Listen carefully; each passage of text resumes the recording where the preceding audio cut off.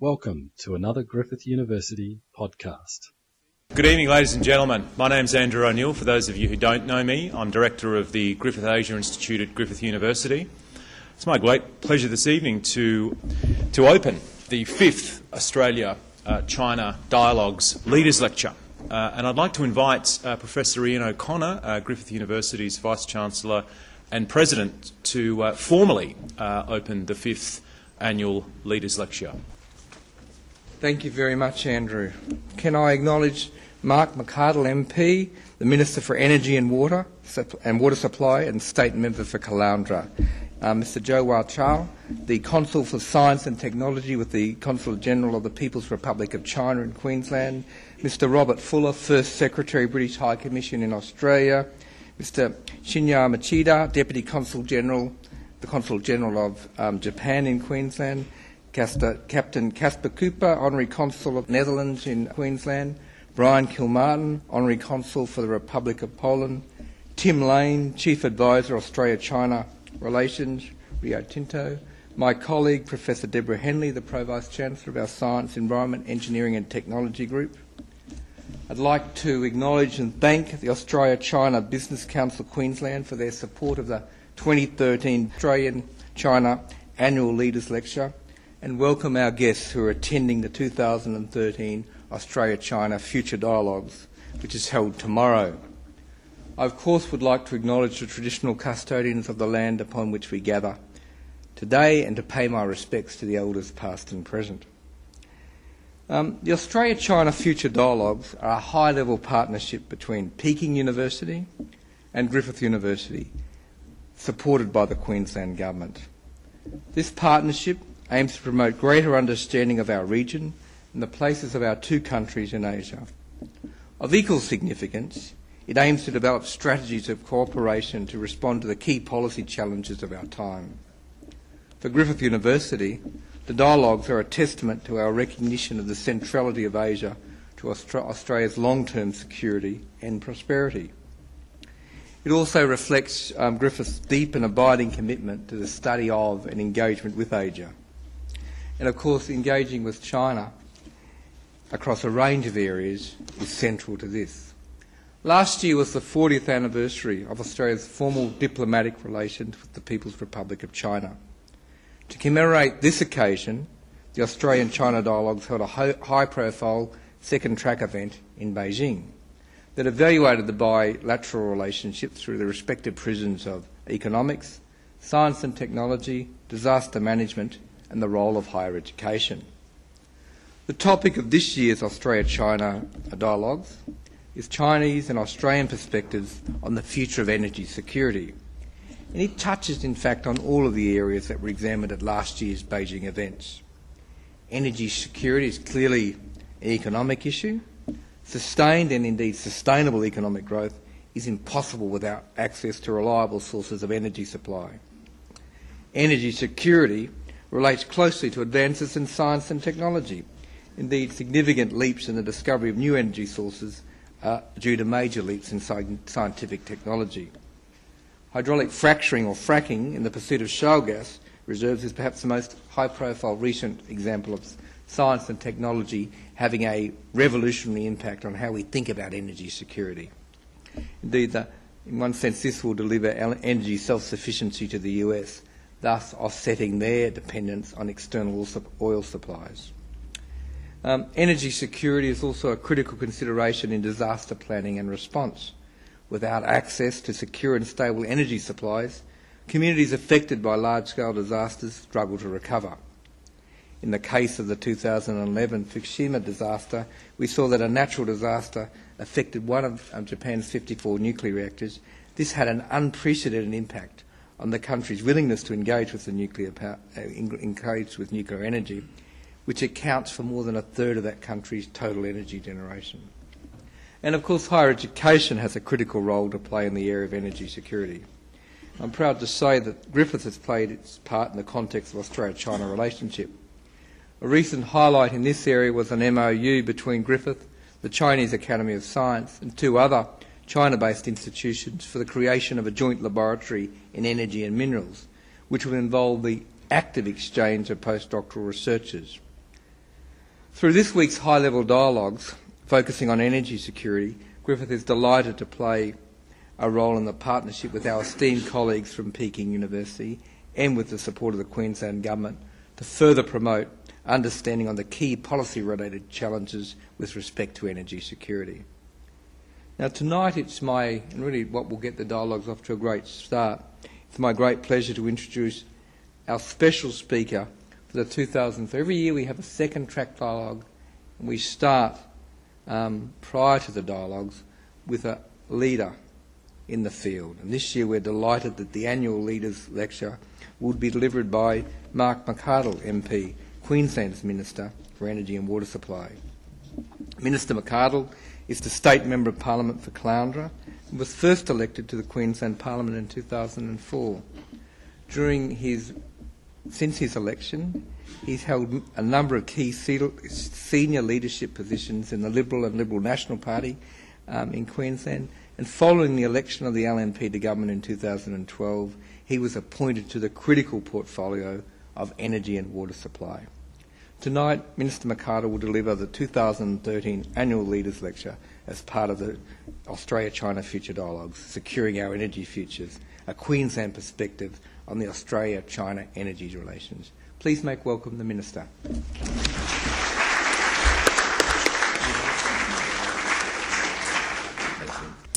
Well, can I start by thanking the University for the opportunity to provide the Leaders Lecture at the annual Australia-China Futures Dialogue this year. It is indeed a great honour and, in my opinion, a great privilege. I'd like to start by congratulating, first of all, the Peking University and the Griffith University for continuing to provide great leadership in organising this very important dialogue. I'd also like to acknowledge Professor Ian O'Connor, Vice-Chancellor and President of Griffith University, and for his kind words as well. Professor Jia, School of International Studies, Peking University. Mr. Zhou Huatou, Council, Science and Technology, Consulate General of the People's Republic of China in Brisbane. Mr. Robert Fuller, First Secretary, British High Commission, Canberra. Mr. Shinua Machida, Acting Consul General, Consul General of Japan in Brisbane. Captain Caspar Cooper, Honorary Consul for the Netherlands in Brisbane. Ladies and gentlemen, one and all, can I start by offering an apology for my voice? I'm getting over the flu and I'm hoping it does hold on for the balance of tonight's talk. I want to talk about energy supply. At its simplest, energy security refers to the availability of energy, be it oil, gas or electricity for consumption. But we know it is something much more than that. Energy in many ways is considered as the basic tenet of human life, a fundamental social policy imperative. You only have to look at the importance of energy and other utilities in the rapid urbanisation of China over the last decade to evidence this.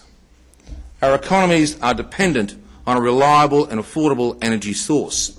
For example, it was reported by the Los Angeles County Economic Development Corporation that the rolling blackouts in California in 2001 caused productivity, wages and sales losses of $1.7 billion. That was 12 years ago.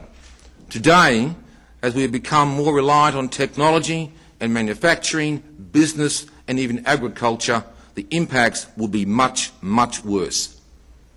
But to me, while short-term security is vitally important, energy security must be considered in the context of long-term planning.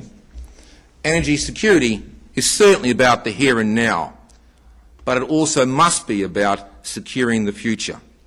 That is why the Queensland Government has committed to developing a long-term 30-year energy plan. The 30-year plan will identify the actions we need to take to establish long-term security. Long-term security for energy in its role in social policy, but also in providing certainty to the economic growth we desire for Queensland and indeed across the Asia-Pacific region. This evening, my lecture will focus on the role of energy security in planning for the future. I will specifically discuss energy security in China and Australia and the importance of energy in supporting economic growth. But first, I'd like to talk about the China-Australia relationship. Many people consider this to be a relationship focused largely on trade. I see it slightly differently. For me, this is a deeper relationship. This is one that has been building formally since 1972. Following decades of advocacy, the federal opposition leader at the time in Australia, Mr. Gough Whitlam, visited China in 1971. Mr. Whitlam, in an address to the Australian Press Club, recognised that it has the chance to take a constructive and forward-looking role in our region. Within 19 days of office, Prime Minister Whitlam achieved what other governments had taken many months to do. On 21 December 1972, China and Australia signed a joint communique, signalling the commencement of diplomatic relations. He then immediately appointed Stephen Fitzgerald as Australia's first ambassador to China, commencing in 1973. This period did not just define the future for China and Australia, it also influenced broader recognition. Soon after Prime Minister Whitlam's visit, President Nixon visited China. In 1972, the United States' intent was to work towards formal relations being established, which occurred only in 1979. This represented the commencement of a new era for both China and Australia in our region and indeed the world. And as they say, the rest is history. But it brings us to today. We are home to more than 860,000 Australians of Chinese descent. Mandarin is the second most spoken language at home after English. And in 2011, there were more than 15,000 Chinese students here in Brisbane. Opportunities for international students are supported by formal partnerships between Chinese and Australian universities, education and research facilities. We're also a growing choice as a tourism destination. In the 12 months to the end of March 2013, there were over 620,000 Chinese visitors to Australia, some 90,000 more visitors than in the same period in 2012. And there were 369,000 Australians who visited China in 2011. These facts evidence that over the past 40 years we have seen changes to the Chinese-Australian relationship. It has moved from one purely of trade to one of real neighbours. And this relationship will continue to grow and diversify over the next 40 years. But trade will continue to be a cornerstone of our relationship. And the finalisation of the proposed free trade agreement will benefit this even further. In the energy and resource sector, we have seen trade grow significantly since 2008-09.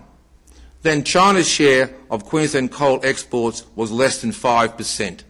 In 2011-12, this broke through 10%, making China the fourth largest coal export destination behind Japan, India and Korea.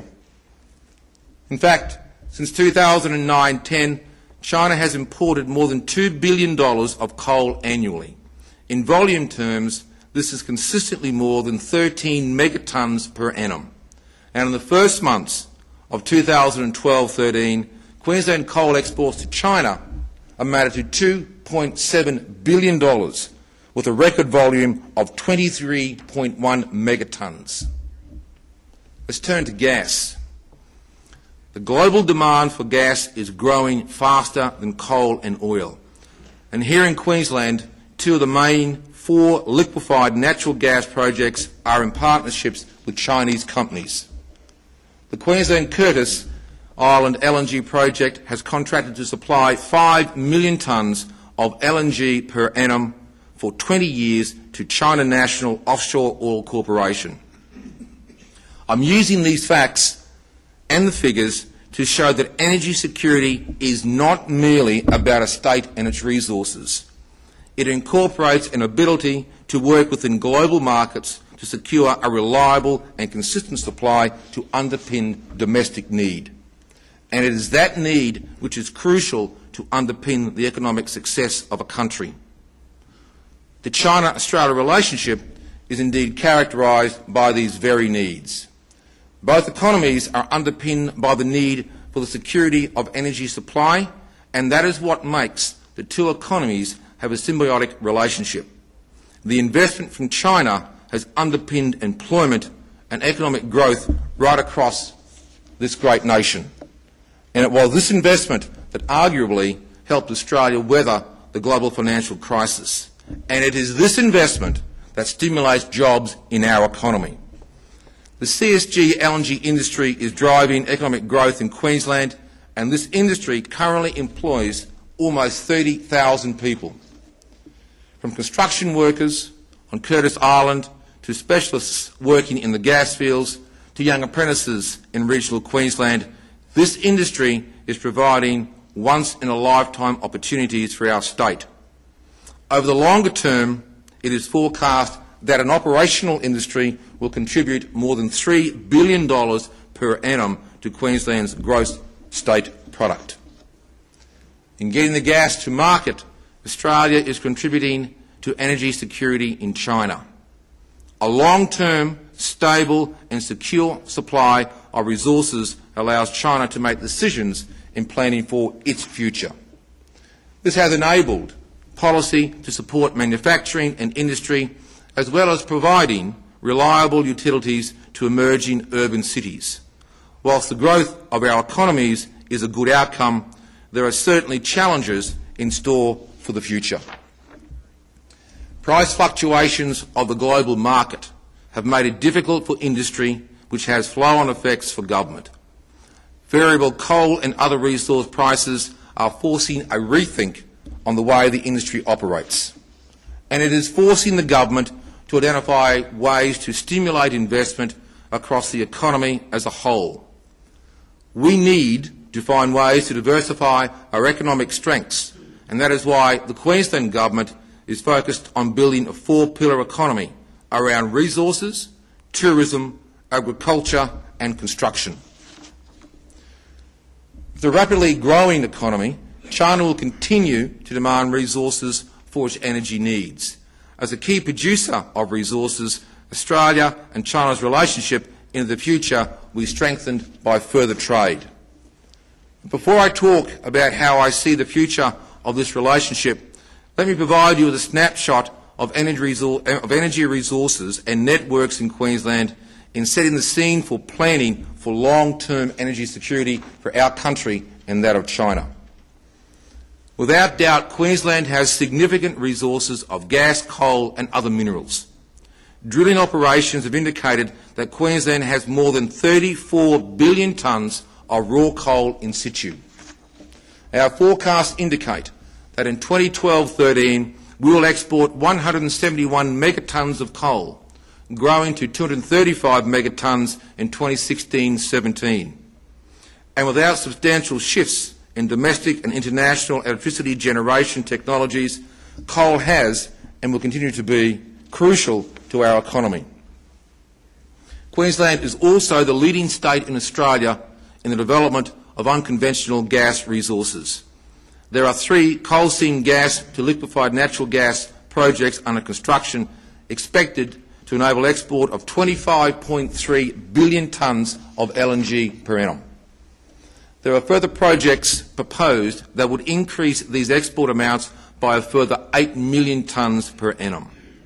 Now this is a significant milestone for Queensland because, bear in mind, only 5 years ago there were no LNG projects and only a small domestic gas market. Although the Middle East remains the key producer at around 35% of world supply, Australia may soon be the largest exporter of LNG in the world. Australia has 2/3 of production capacity of all of the gas projects currently under construction worldwide. And here in Australia, here in Queensland, we have 98% of Australia's proven and probable coal seam gas supplies. And while there remain significant reserves of coal seam gas, higher prices are driving continued exploration and emerging exploration of alternate gas reserves such as shale gas and tight gas. The focus of the export on LNG, there is a market readjustment in the domestic gas market at this point in time. A key concern of domestic customers is access to competitive gas supply contracts. The push by LNG-linked gas producers to ensure sufficient gas is available to meet their export contracts is adding to the current tightness in the market. And while the relationship between the LNG industry and the domestic market is complex, there would be no industry growth without the demand from the international market. And herein lies the challenge as far as Queensland is concerned, and will have an impact upon the Asian region as well. The challenge is this: to acknowledge the value and right of the LNG projects, but to balance this with the requirements of the mining and manufacturing sectors of Queensland, which equally make enormous contribution in terms of jobs, investment, and also transact in a highly competitive international market. Participating in an international market has meant, whilst we have a secure system, the cost of security has consequences.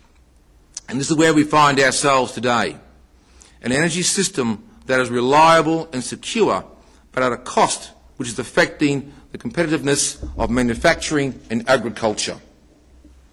Of course, there are also the cost of living impacts for the people in the state. And please let me explain a bit more about that. We have an extensive energy generation network. Queensland has about 12,500 megawatts of total generation capacity across Queensland each day, made from coal fire 59%, gas fired 26%, and renewables 9%. In fact, in Queensland we have an excess of generation capacity, so much so that it is placing significant downward pressure on wholesale prices. Even on the hottest days we barely reach 9,000 megawatts of demand at any time. That is not an efficient use of these generation assets. To give you an idea of our consumption, in 2011-12 we consumed about 49,000 gigawatt hours.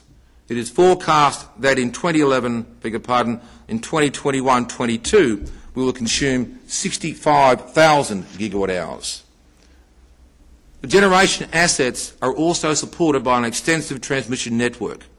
That is, the high voltage lines and distribution network, the poles and wires you see in the street. We now have a very high reliability built into this network, following a series of brownouts and blackouts almost 10 years ago. But as I mentioned before, this is at a cost. Overinvestment in a network based on overly prescriptive reliability standards has produced a great engineering outcome, but with little regard for the financial impact on the consumer. And this is compounded in changes to how we use our electricity networks. We are continuing to generate, transmit and sell electricity in basically the same way we did 30 years ago. The way that we now use electricity over the same period has changed significantly. Over the last 30 years, Queensland power appliance consumption has increased by 150%. Peak demand has also shifted from winter heating to summer cooling, with an estimated increase of more than 800% in the heating, cooling, electricity consumption. Most houses have an air conditioner, with many having the house completely air conditioned. In the same period, the population of Queensland grew by 87.5%, adding significant scale to generation capacity in the network. For the last 30 years, we've largely been able to get away with the same approach to service delivery: burn coal, move electricity, and then use it. But the game has changed, and in some ways the industry is caught flat-footed. Increasing costs to consumers have driven changes in behaviour. We have seen a constant focus on demand management, particularly in industry where real cost savings are achievable. We've also seen consumers simply reduce consumption because of price. And over the last few years, we have seen a rapid emergence of new technologies as households look to mitigate increasing technologies. In Queensland, we now have more than 280,000 households with solar panels. There are many benefits to clean, distributed generation, but only where the policy settings are right. The dramatic take-up in solar panels was not anticipated by the former government, and their incentivised schemes are now financially impacting on those without solar. Taking all this into account, and despite the historic increased demand for electricity, we have a demand profile that is starting to decline. Yet we have network costs that continue to rise. We have to get a better handle on managing the cost of electricity for consumers. We cannot build our traditional network for the peak demand experienced for a few days a year. This inefficient use of infrastructure for the balance of the year adds burdens to all consumers as we pay the regulated return on that infrastructure.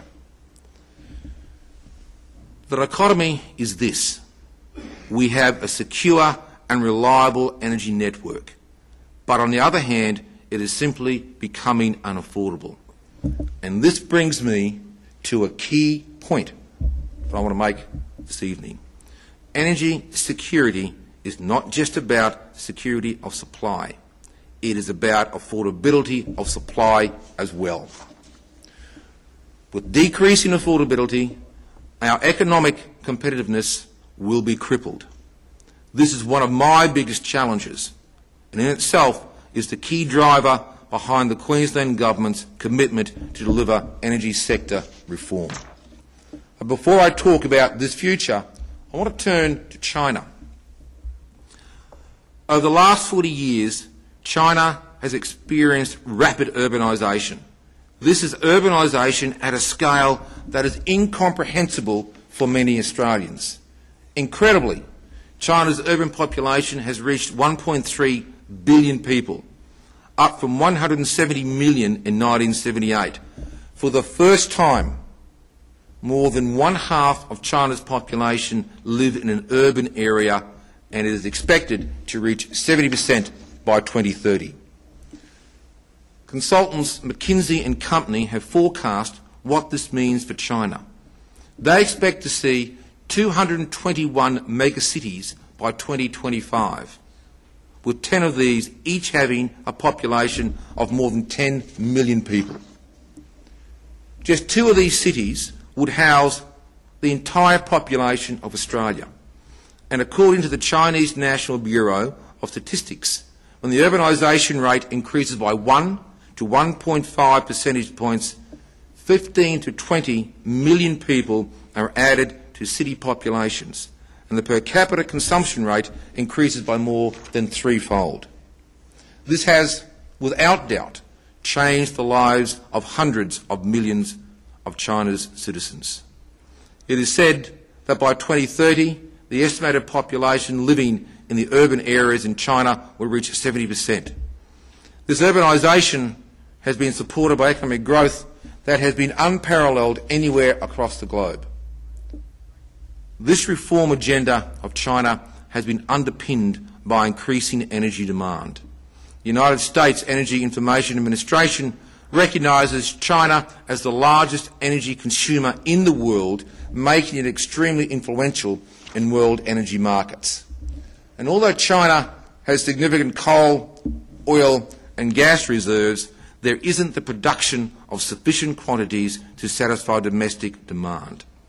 Much of this relates to the cost of domestic coal, limitations in freight logistics and the efficiency of smaller state-based coal mines. This has seen China move from a net exporter of oil and coal resources to a significant importer. And countries such as Australia are able to supplement local Chinese resources to satisfy that demand. But there also must be consideration of the balance of longer-term demand. Right now, China consumes an estimated 4 billion tonnes of coal per annum, which is about 1/2 of the world's annual consumption. And although China has about 13% of the world's reserves, absolute coal consumption is continuing to increase exponentially. Coal consumption in China is now 3 times the consumption in the year 2000 and is expected to double again by 2035. This is why the Chinese government is encouraging foreign investment in resource projects across China to improve the efficiency of individual mines as well as the complete energy supply chain. And this is where I see a strong future for the China-Australia relationship, broadening trade from commodities to technology and professional services. Earlier I gave a breakdown of energy sources for Queensland. Let me do the same now for China.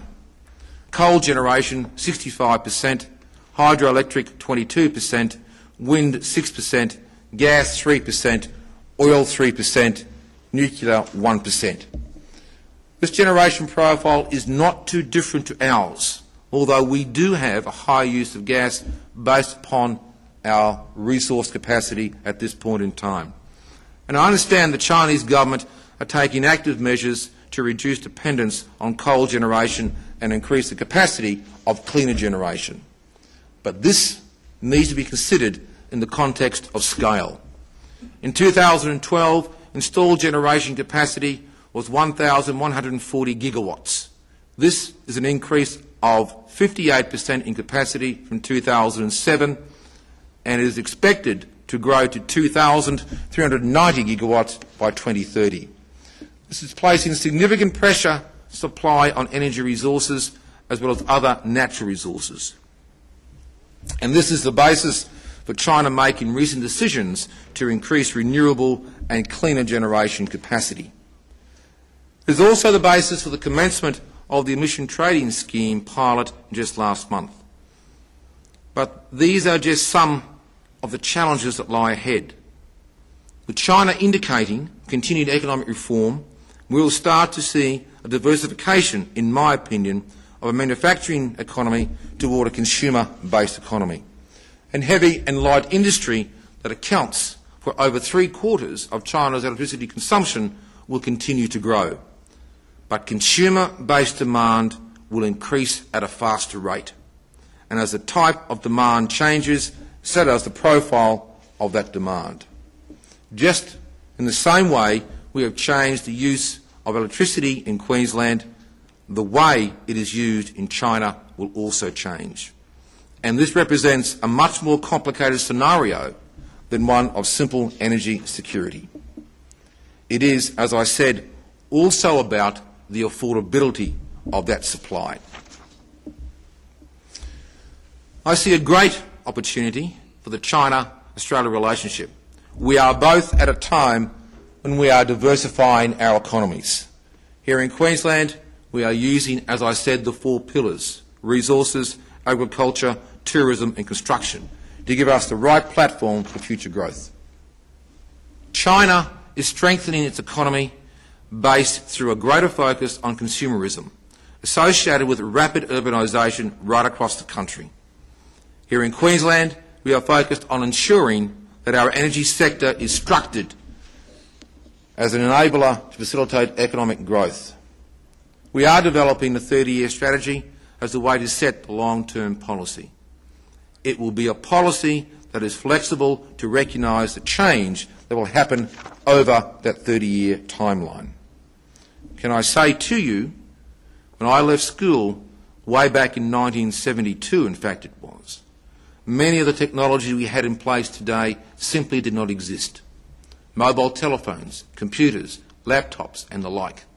In 30 years' time, I cannot imagine the technology that will be available to us. But we also recognise the need to provide certainty to promote efficient and timely industry development. We will also need to be able to provide clarity and certainty to industry, certainty of our collective vision, certainty of policy direction and certainty for investment. This certainty is critical for planning and growth for both business and government. And while it is impossible to precisely define the likely future of the energy sector in 2041, there is one certainty: it will look different to today. In fact, The technology that will define the way we use energy in 30 years' time has not even been developed yet. And that is why it's important that the 30-year strategy needs to be flexible to recognise the change that will happen over the next 30 years. But most importantly, this 30-year strategy is about providing the certainty to business and industry, both here and overseas, including China, and ensuring we can provide energy at the lowest cost possible. Supporting the competitiveness of business and industry is crucial to future economic growth in global markets. And just as our business and industry operate in global market, so will our energy industry. There are synergies between China and Queensland as we plan for our future. And I see this as an opportunity to build on this relationship. We need to know to stay ahead of the game and identify what sources of energy will take us into the future. Queensland recently overturned the ban on uranium mining as an example. This decision was made in the context of an export market. But can I pose the question, are there opportunities here in Australia for a nuclear generation industry at this point in time or in the next 30-odd years? At this point in time, we don't have the industry base here, and one would not be developed overnight. So what is the role of China, potentially, in developing that form of industry if we determine to go down that line? I know China has an existing industry in regard to nuclear energy that will form an important component of China's future generation profile as it looks to reduce greenhouse gas emissions. There is also the opportunity to use Australian expertise in improving the efficiency of China's extensive coal sector as well as the supply chain. The efficiency of our mining operations demonstrates the value of our professional knowledge. I also know that China will be looking to increase use of gas in electricity generation. There are now long-term commercial arrangements in place for supply, but what about future growth? Both China and Queensland have future prospects in the development of an oil shale industry. Queensland is home to over 22 billion barrels of oil shale, and should volatile oil prices continue, the commercial viability of this industry is coming closer to reality. We know that industry needs the right settings to do business. This is why we overturned the ban on the extraction of oil shale in February this year. But what are the advances in technology that could reduce the higher production costs? What could be the role of China in research and development to enable such production? But look even further ahead. There is, and always will be in my opinion, a need for large base load power stations. What about the opportunities for distributed generation? What are the advances in technology that can supplement base load power during peak periods, reduce network infrastructure costs and provide enhanced reliability and security? What will be the next emerging technology? Take solar as an example. China has been a leader in bringing this product to market at a scale which has changed the cost-benefit ratio so that they are a viable alternative. Together, we have a clear responsibility to encourage investment in new and innovative technologies, and in part, that's what the 30-year plan is all about. It will allow us individually to remain globally competitive, better weather the shocks of changing resource prices, and ultimately provide us with energy security for the future. I cannot miss this opportunity to make it very clear that Queensland is open for business. Queensland is a great state in which to do business. We have a stable political environment supported by an industry with the capacity and expertise to deliver. Australia is the first country in the world where industry has built 3 LNG projects in the same location, fence line to fence line, and they are based right here in this state. Investment in Gladstone, the LNG hub, has skyrocketed. More than $100 billion will worth of infrastructure projects are planned or under construction. It is clear the city is a world-class hub meeting the world's energy demand. And we're able to use our location as a gateway to Asia, and we will continue to use this as a market advantage. We have recognised the importance of resources and have made it a key pillar of our economy. That means that we are doing everything we can to support the growth of this sector. We have established the Resources Cabinet Committee, a dedicated committee that reduces red tape and makes Queensland a more attractive place to do business. We're also looking at state-wide infrastructure, recognising that infrastructure is crucial to productivity growth and connecting resource production and markets. In driving infrastructure construction, we have established Infrastructure Queensland to advise on long-term priorities and ongoing management to get the highest capacity from existing infrastructure. We have also established Projects Queensland to look at new ways to unlock private sector capital and commercial expertise to deliver crucial economic infrastructure. And it is this infrastructure, such as ports and rail, which will unlock energy resources for the world market. The government is committed to engaging with the private sector to unlock those resources and service the Asian market and indeed across the world. There is a tagline which we use to describe Queensland and our future. Great state, great opportunity. And this government is committed to doing what it takes to achieve that great opportunity. In closing tonight, I would like to reiterate a couple of key points I have made. The first is this: energy security is not just about a secure and reliable supply. It is also about that supply being affordable. If you separate cost and reliability, you will move to a point where we are today in Queensland, where prices are impacting on the cost of business and industry. The second is that there is a much greater relationship between energy security and economic policy than publicly recognised. Both China and Queensland are now going through periods of economic reform, and the success of these reforms will ultimately be largely dependent on how energy security and affordability can be achieved within those reforms. Finally, the China-Australia relationship is symbiotic when it comes to energy security. China will continue to source energy sources from Australia, supporting Australia's continuing economic growth, but just like the LNG projects, I anticipate we will see much greater participation of China in the resource industry in Queensland, and that is an issue we endorse and sincerely hope will occur. I also see a further maturing of the relationship as we share research and development, emerging technologies and share professional services.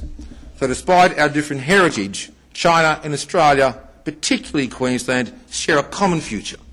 We're about to embark on a period which will demand resilient economies. The last 40 years has seen this relationship grow. The next 40 years will see this relationship mature as we work in collaboration and partnership to deliver a secure and affordable energy future. I thank you very much. I now invite Professor Dao Jung from Peking University to provide us with the voter's thanks.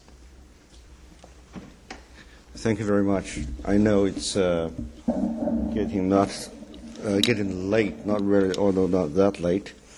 I'm going to keep my remarks rather short. I'm a professor of international political economy from the School of International Studies, Peking University. The leadership of my university were going to have somebody present, but for two reasons. One was because of a last minute of change of schedule. Second is because we have significant delays in some of the flights into town. That's why I'm standing up here. I was not prepared. But in any case, I'm a member of the university. It's my great pleasure to be asked to step up to the podium to express our appreciation to Griffith Griffith University, especially Professor Andrew O'Neill and others, for making this possible. The second track dialogue on Australia-China issues is very important. Frankly speaking, in China, both in academic discussions as well as in public policy, foreign policy making, Australia does not rank that high. We have many countries, beginning with land neighbors, the United States, even before Edward Snowden, to work on. So this is a very important initiative. Somebody has to be doing the work. And Peking University is honored to be selected to do this. And we are happy to have the endorsement of Madame Gillard, who announced, the start of the forum when she visited our university. And by the way, Mr. Kevin Rudd was hired as an honorary professor. I don't know how much he got paid, or if he ever had a chance to deliver a well-prepared lecture, as you and I do sometimes. If you and I don't do it, we don't get paid. But in any case, second track dialogues are meaningful. I myself just came from a second track dialogue with a group of economists and bankers as well as university professors with the United States. And we write memos to both governments of consensus, and one of the points is China should make a stronger effort to join the Trans-Pacific Partnership negotiations, and the United States ought to welcome. So we look forward to similar outcomes from this particular exercise as well. We need to track it. Being tracked to, it's not just a bunch of academics sitting together and convince ourselves. It's trying to influence policy making on both sides. Now, I listened to the Honorable Minister's talk. Several keywords resonate quite strongly, and in many ways his talk provided an important and meaningful way for us to think through tomorrow, to begin the actual conversation tomorrow. One is that between China and Australia, and Queensland State in particular, we have a symbiotic relationship in energy. And this is something we ourselves need to work on harder, that is to say, to how to move this from being mainly trade-based to a mutual investment both ways.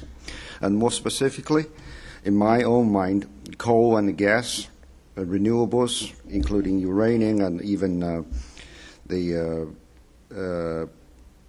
and renewables, in all these areas, both in science and technology, especially in management policies, China, different parts of China, beginning from universities to enterprise and even in national policy making, we have a lot to learn from Australia. A second keyword I heard, which really is innovative and sometimes is quite missing in academic discussions, is your focus on making energy affordable. And that especially is particularly true for China's utilization of more imported LNG from abroad. Should the gas price in China, the reform process proceeds faster, I believe we could have done much better in speeding up the import of natural gas and deal with the pollution problems that's plaguing Beijing and many of our neighboring cities.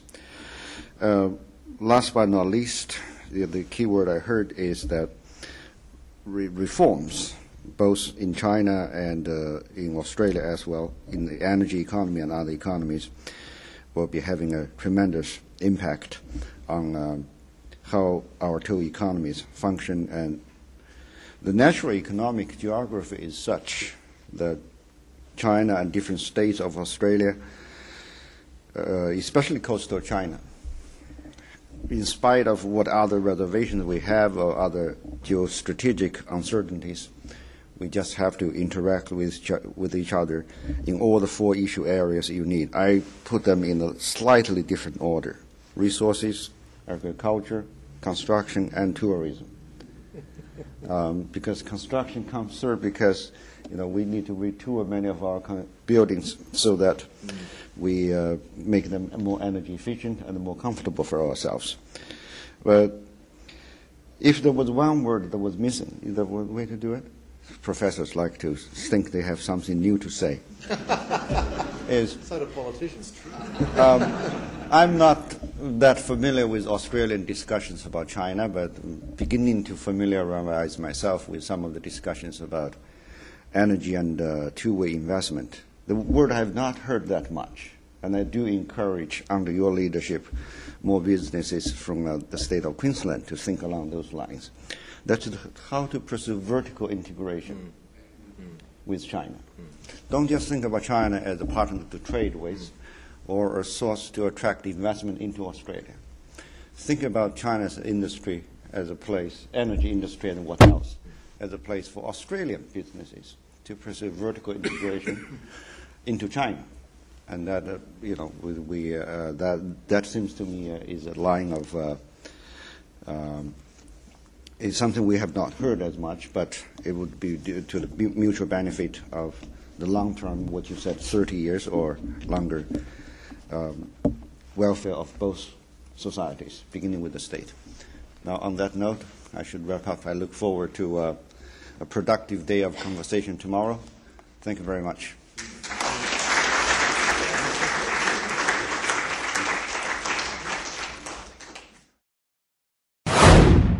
For more Griffith University podcasts, go to www.griffith.edu.au/podcasts.